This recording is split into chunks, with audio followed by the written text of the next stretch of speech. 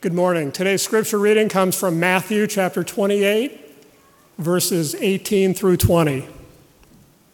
And Jesus came and said to them, "All authority in heaven and on earth has been given to me. Go therefore and make disciples of all nations, baptizing them in the name of the Father and of the Son and of the Holy Spirit, teaching them to observe all that I have commanded you. And behold, I am with you always to the end of the age."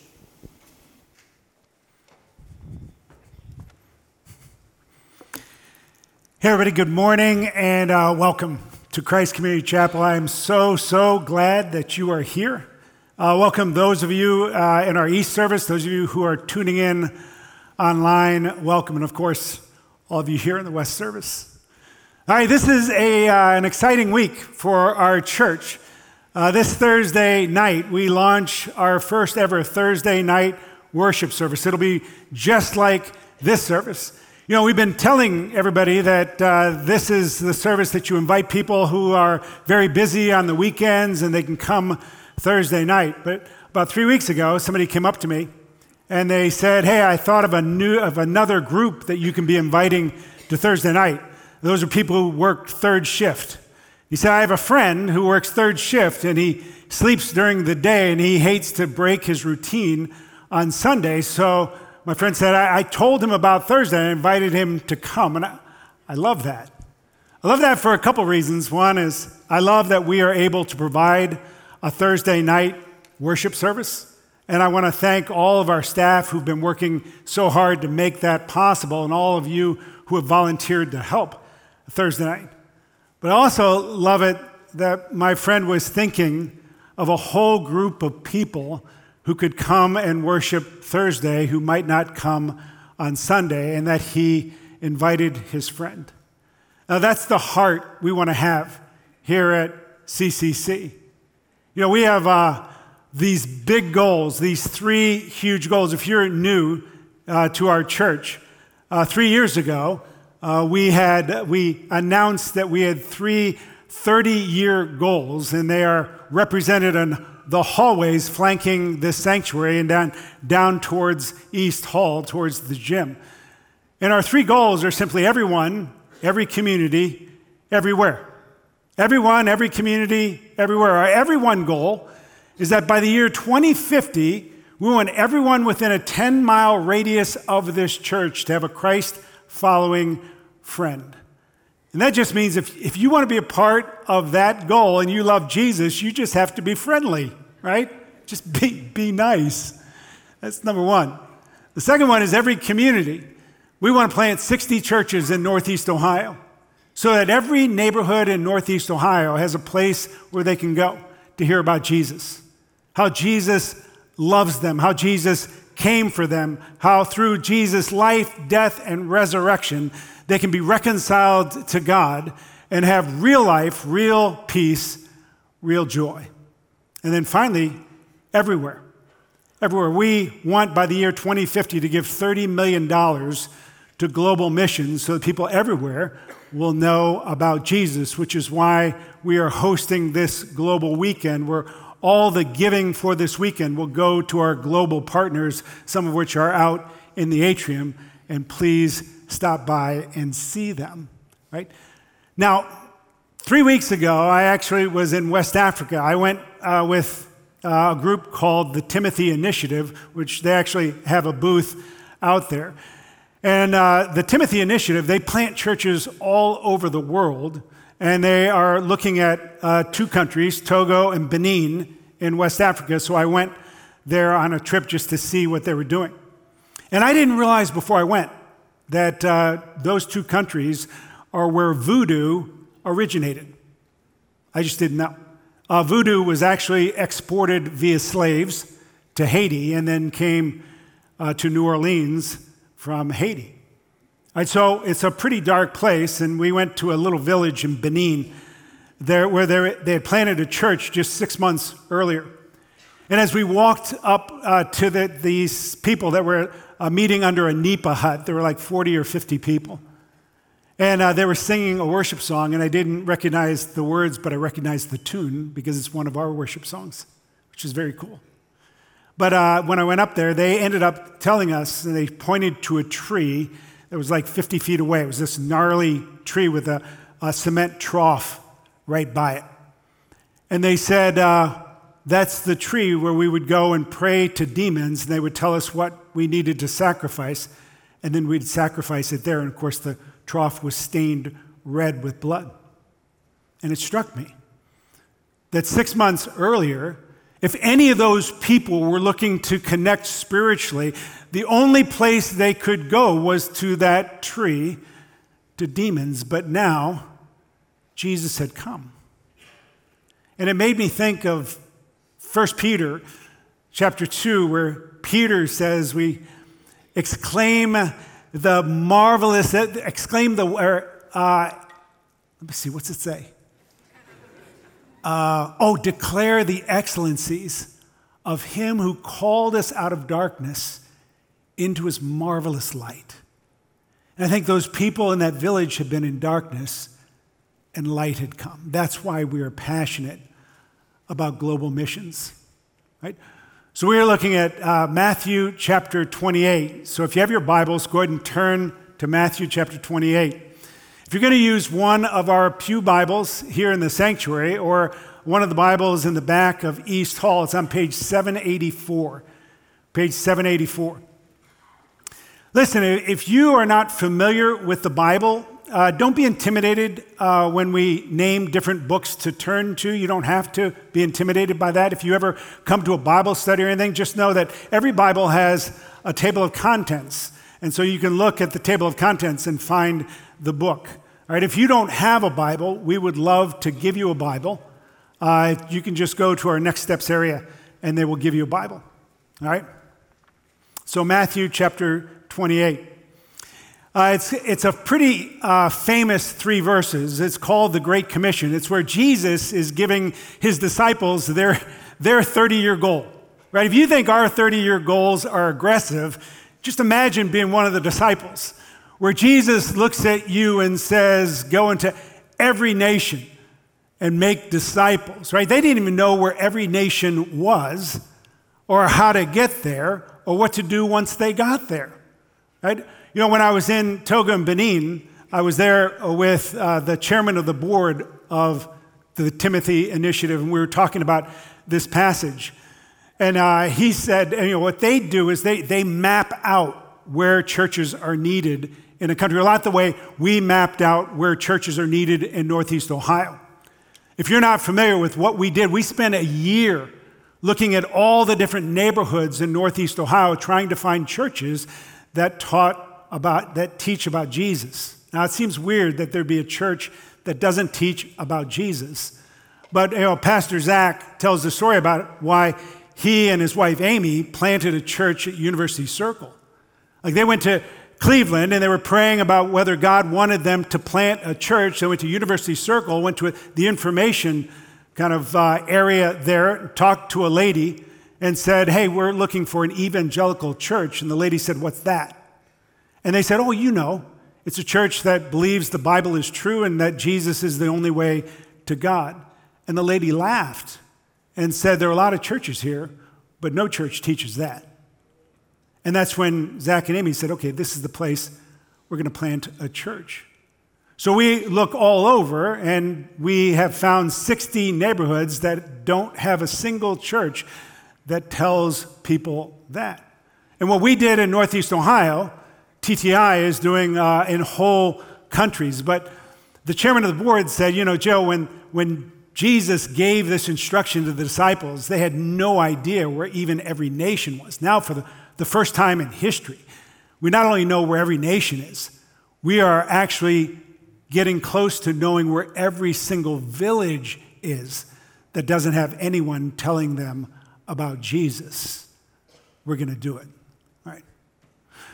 So in Matthew chapter 28, as I was studying it, I saw something that I had never seen before. And I love that about the Bible, that I can see things all the time that I've never seen before. But in chapter 28, at the very beginning of the chapter is the resurrection. The women go to the tomb of Jesus. They find the stone rolled away. The tomb is empty. There are angels there. The angels say those famous words to the women. He is not here, for he has risen. And then they run out of the tomb. They run smack dab into Jesus. And Jesus says, listen, go tell my disciples to meet me in Galilee. And so the women go to the disciples. They tell the disciples, go meet Jesus in Galilee. And when they meet Jesus in Galilee, this is what he says to them. And it's the first time that out of Jesus' own mouth, he is telling them the impact of the resurrection. And this is what it says. And Jesus came and said to them, all authority in heaven and on earth has been given to me. Go therefore and make disciples of all nations, baptizing them in the name of the Father and of the Son and of the Holy Spirit, teaching them to observe all that I have commanded you.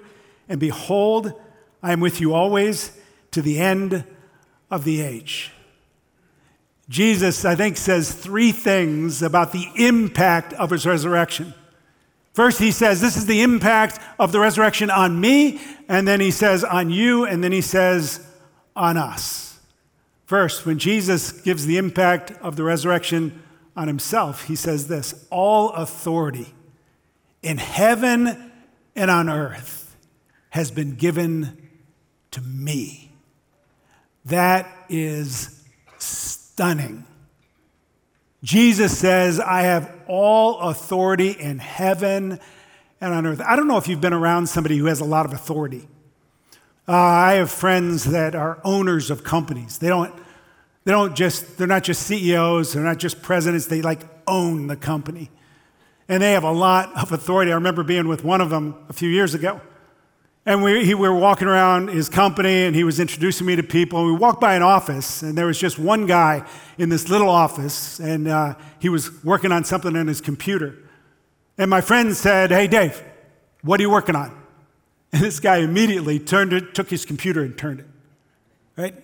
And so I saw what he was working on, too. If I was by myself, and I walked by that office, and I said, hey, buddy, what are you working on? The guy would just go, who are you? Right? But there are benefits of being with somebody with authority. Later on, he asked me if I wanted a cup of coffee, and he sent somebody to go get coffee for me. Right? Benefits of being around somebody with authority. In Ephesians chapter 1, Paul the apostle lists out the benefits of knowing Jesus. He says that we have all spiritual blessings in heavenly places. We have redemption, we have forgiveness, we have reconciliation with God. And then in Ephesians chapter 1, verses 19 and 20, he says, this is why we have all those benefits. It says, and what is the immeasurable greatness of his power toward us who believe, according to the working of his great might, that he worked in Christ when he raised him from the dead and seated him at his right hand in the heavenly places. In the ancient world, if you were seated at the right hand of the king, it meant you had all authority. And if you knew the person, if you were friends with the person who was at the right hand, it meant you had a very, very powerful advocate. There's a story in Acts chapter 7 where there's a man named Stephen who is preaching. And Stephen is fearless.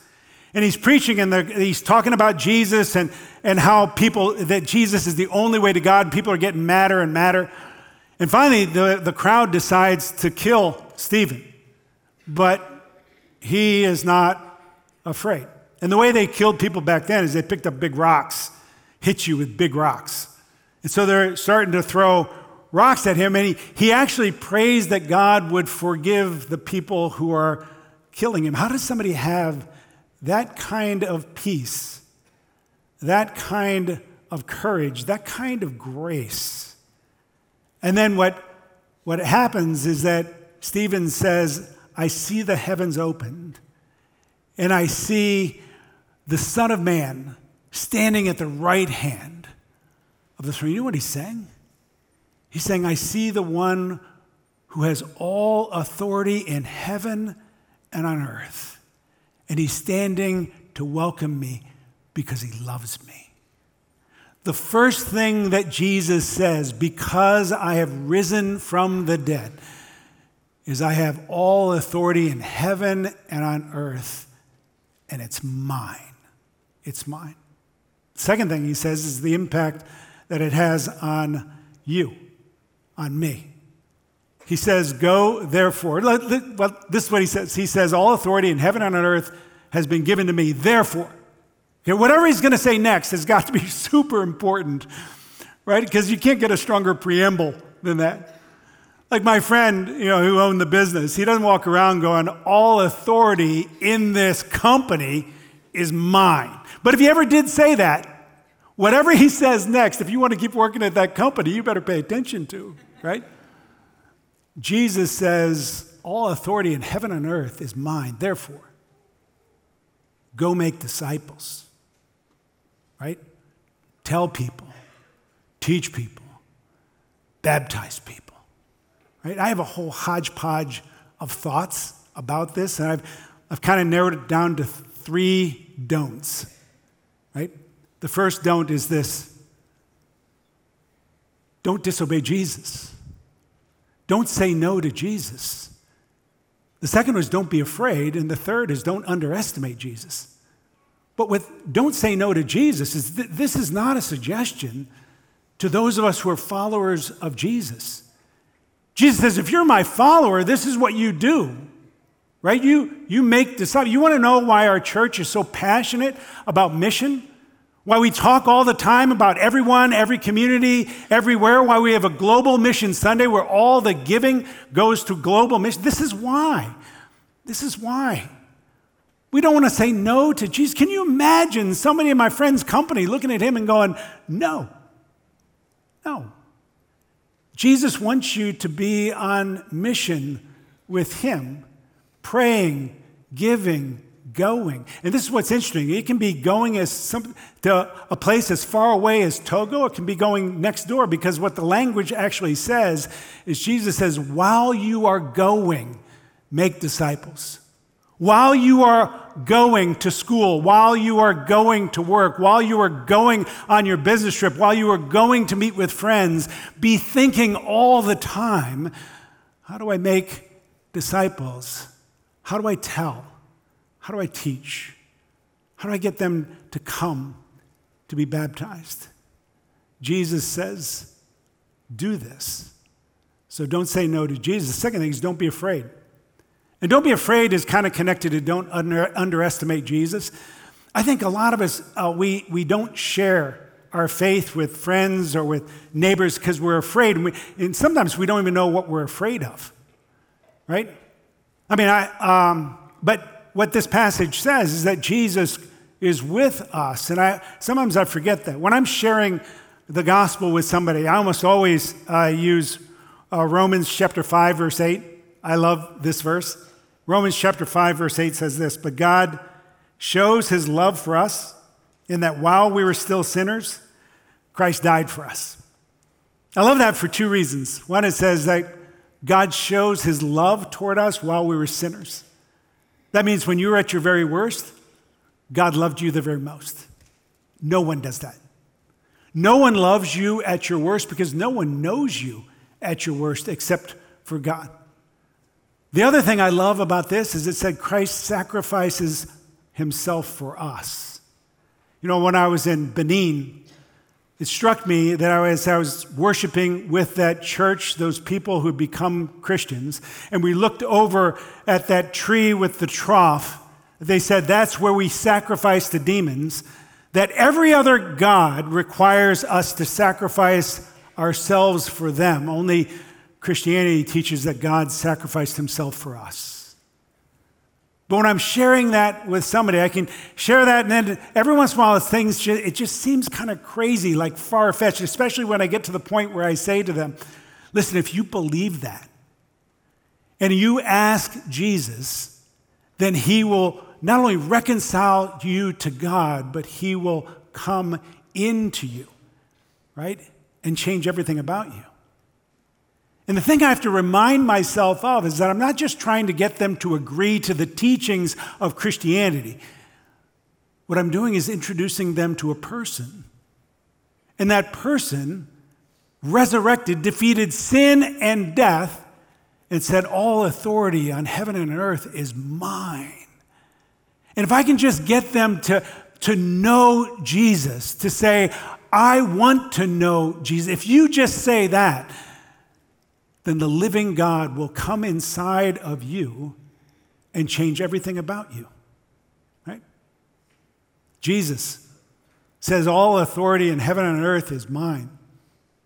Go make disciples. Don't say no. Don't be afraid, right? And finally, right, you got to make sure that you continue to do it, right? That you don't be afraid because he is with you. And that brings me to my third point, which is what Jesus says to us. The last part of chapter 28 in verse 20 says this, behold, I am with you always, even to the end of the age. This is the ESV. That is the English Standard Version. You know, the New Testament was written in Greek, and it's changed. They translated it into all different languages, but this is what we feel like is the best translation for English. That's why we recommend it. That's why we use it. But whenever you're translating something from one language to another language, there are little things you can miss. Not big things, but little things. And there are two little things I think we miss in that last part of verse 20. And the first thing is that word behold. Behold is a good word, but it's just not a word I use very much. Like, I don't know the last time where I've said to somebody, behold, right? About a week and a half ago, we had a surprise birthday party for Zach for his 40th birthday. And it was like a normal thing. You know, we're all standing in the dark waiting for him to come in. But the person who opened the door, you know, for that party didn't go, behold. Right? They said, surprise. That's a good word. Jesus goes to his disciples and he gives them this crazy goal. He says to them, go and make disciples of every nation. They have no idea what that means, right? And then I think Jesus paused maybe to let it sink in, and the disciples are looking at him like, really? And then Jesus goes, surprise, I'm going with you, right? What a great surprise. That the one with all authority in heaven and earth says, I will go with you, right? You are not alone. That's one word. The other word is the word you. When he says, I will go with you, I will be with you. Now, that word you is plural. You know, we don't have a plural you in the English language, except if you live in the South, we say y'all. Right? This is Jesus saying, surprise, I'm going with y'all. Right? And there's a reason that's important, because a lot of us think, you know, this is saying that Jesus will be with me personally wherever I go, and that's true, but that's not what he's saying here. He's saying something else. And the reason that's important is that 80% of American Christians say they can be strong Christians without ever being a part of a church. And that's not what Jesus teaches. Jesus says you will know me best in community when you're with each other. And that makes sense. Let me tell you why. C.S. Lewis wrote a book called The Four Loves. And what he did was he took the four different words for love that are in the Greek language, and he talked about, you know, that's another thing. In the English, we only have one word for love. Like I say, I love pizza, and I love my wife, Karen, which is crazy. Just by the way, I love my wife, Karen, a lot more. I just want to be clear. But one of the words for love is the word for brotherly love or friendship love, phileo, where we get the word Philadelphia. And C.S. Lewis said, the way he explained it is, C.S. Lewis had two really, really good friends, a guy named Charles and a guy named Ronald. Ronald happened to be J.R.R. Tolkien, who wrote Lord of the Rings. But C.S. Lewis said that Charles died, and one of the ways that C.S. Lewis tried to console himself was to say to himself, well, now that Charles is gone, I will be spending more time with Ronald, so I'll have more of Ronald. But he realized when he spent time with Ronald that there were parts of Ronald's personality that only Charles could bring out. And what C.S. Lewis said is, I realized that without Charles, instead of having more of Ronald, I actually had less of Ronald. And if that's true with a normal human being, how much more true is it of Jesus? Listen, your Christian friends know things about Jesus that you don't know. You have experienced things with Jesus that your Christian friends have not experienced. Jesus is telling the disciples, listen, I'm giving you this huge goal, this huge command. I want you to go to everyone, everywhere, every community, and tell them about me. And surprise, I'm going with you, right? Do it together. That's what we want to do here at CCC. Jesus resurrects, and he says, all authority in heaven and earth is mine, it's mine. Therefore, go make disciples. Don't say no to Jesus. Don't be afraid. Don't underestimate Jesus. And surprise, he goes with you, even to the end of the age. Would you pray with me? Father in heaven, we come to you, and I'm so grateful. I'm grateful that you sent Jesus for us, that we have such good news to share. I pray that every one of us will be on mission, will be praying and giving and going, so that people everywhere can be reached with this good news. That when people were at their very worst, you loved us the very most, and you sent Jesus. And Jesus, through his life, death, and resurrection, offers us true life. Thank you. Thanks for giving someone to us to tell us. I pray that you will give us the courage to tell others. We pray this in Jesus' name and for his sake. Amen.